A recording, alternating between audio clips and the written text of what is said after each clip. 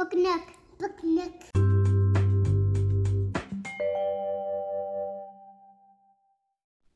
Hi, this is Leanna, and today we're reading The Rabbit Listened.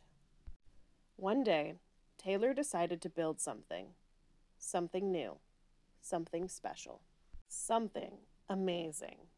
Taylor was so proud. But then, out of nowhere, things came crashing down.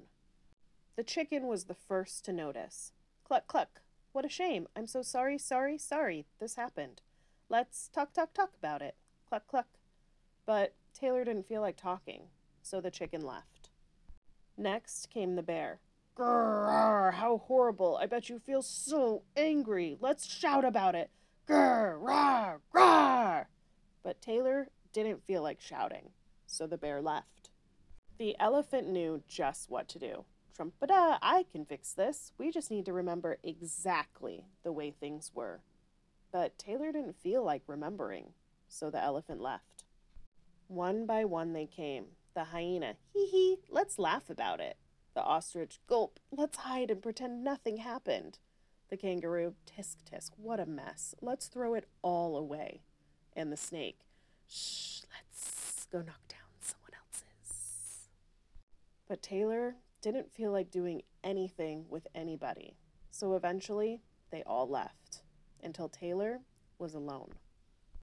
In the quiet, Taylor didn't even notice the rabbit, but it moved closer and closer, until Taylor could feel its warm body.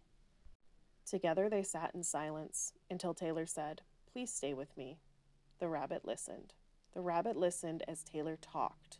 The rabbit listened as Taylor shouted. The rabbit listened as Taylor remembered and laughed.